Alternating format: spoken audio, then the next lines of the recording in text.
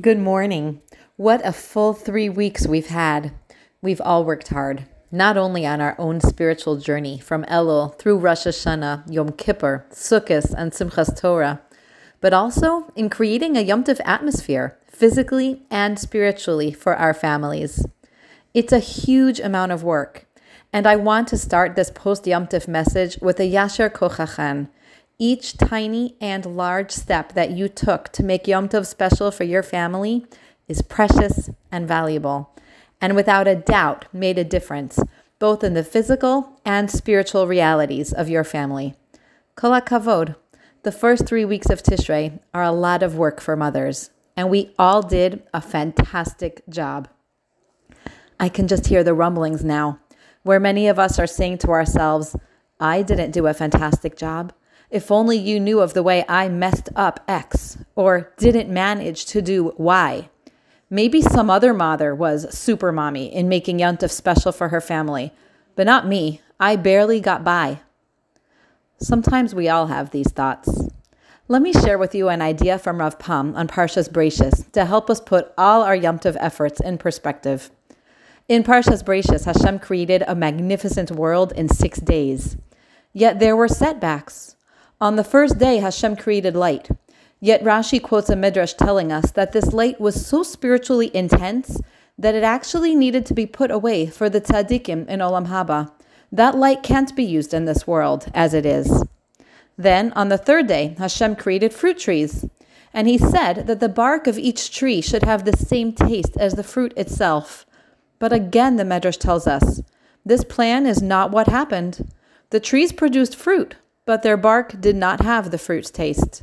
Reality is not as special as the plan was. What about the fourth day? Hashem had a plan for 2 great lights, created equal in size. Yet that idea as well was not realized, as the moon's size had to be reduced. Yet despite all these setbacks, at the end of the 6 days of creation, the pasuk says, Vayar Elokim es kol asher asa, v'hinei tov ma'od.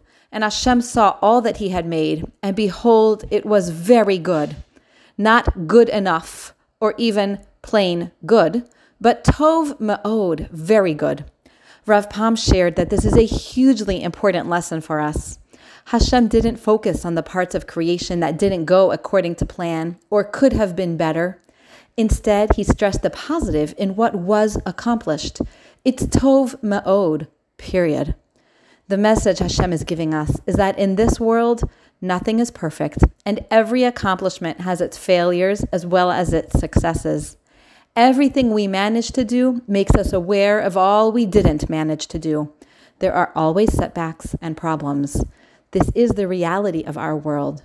The challenge for us is to look at what there is and see tov ma'od. It is very good. It may be more instinctive for some of us to sometimes identify what went wrong, what we didn't do as we hoped. But the message from Parshas Bereishis is to not let those failures overshadow all the successes. So yes, I'm sure we can all identify what didn't go as we had hoped over this Yom Tov season. But let's not go there. There is so much that we all did that is beautiful, magnificent, impressive, and meaningful. Stop and recognize it. Go outside and look at your beautiful sukkah. Look over your menu lists and remember that one recipe that came out terrifically. Remember that one family walk, game, or story, that one tefillah you connected with. Let's take time today to reflect on all that we did right during Yom Tov and internalize it as tov ma'od, very good. Have a wonderful day.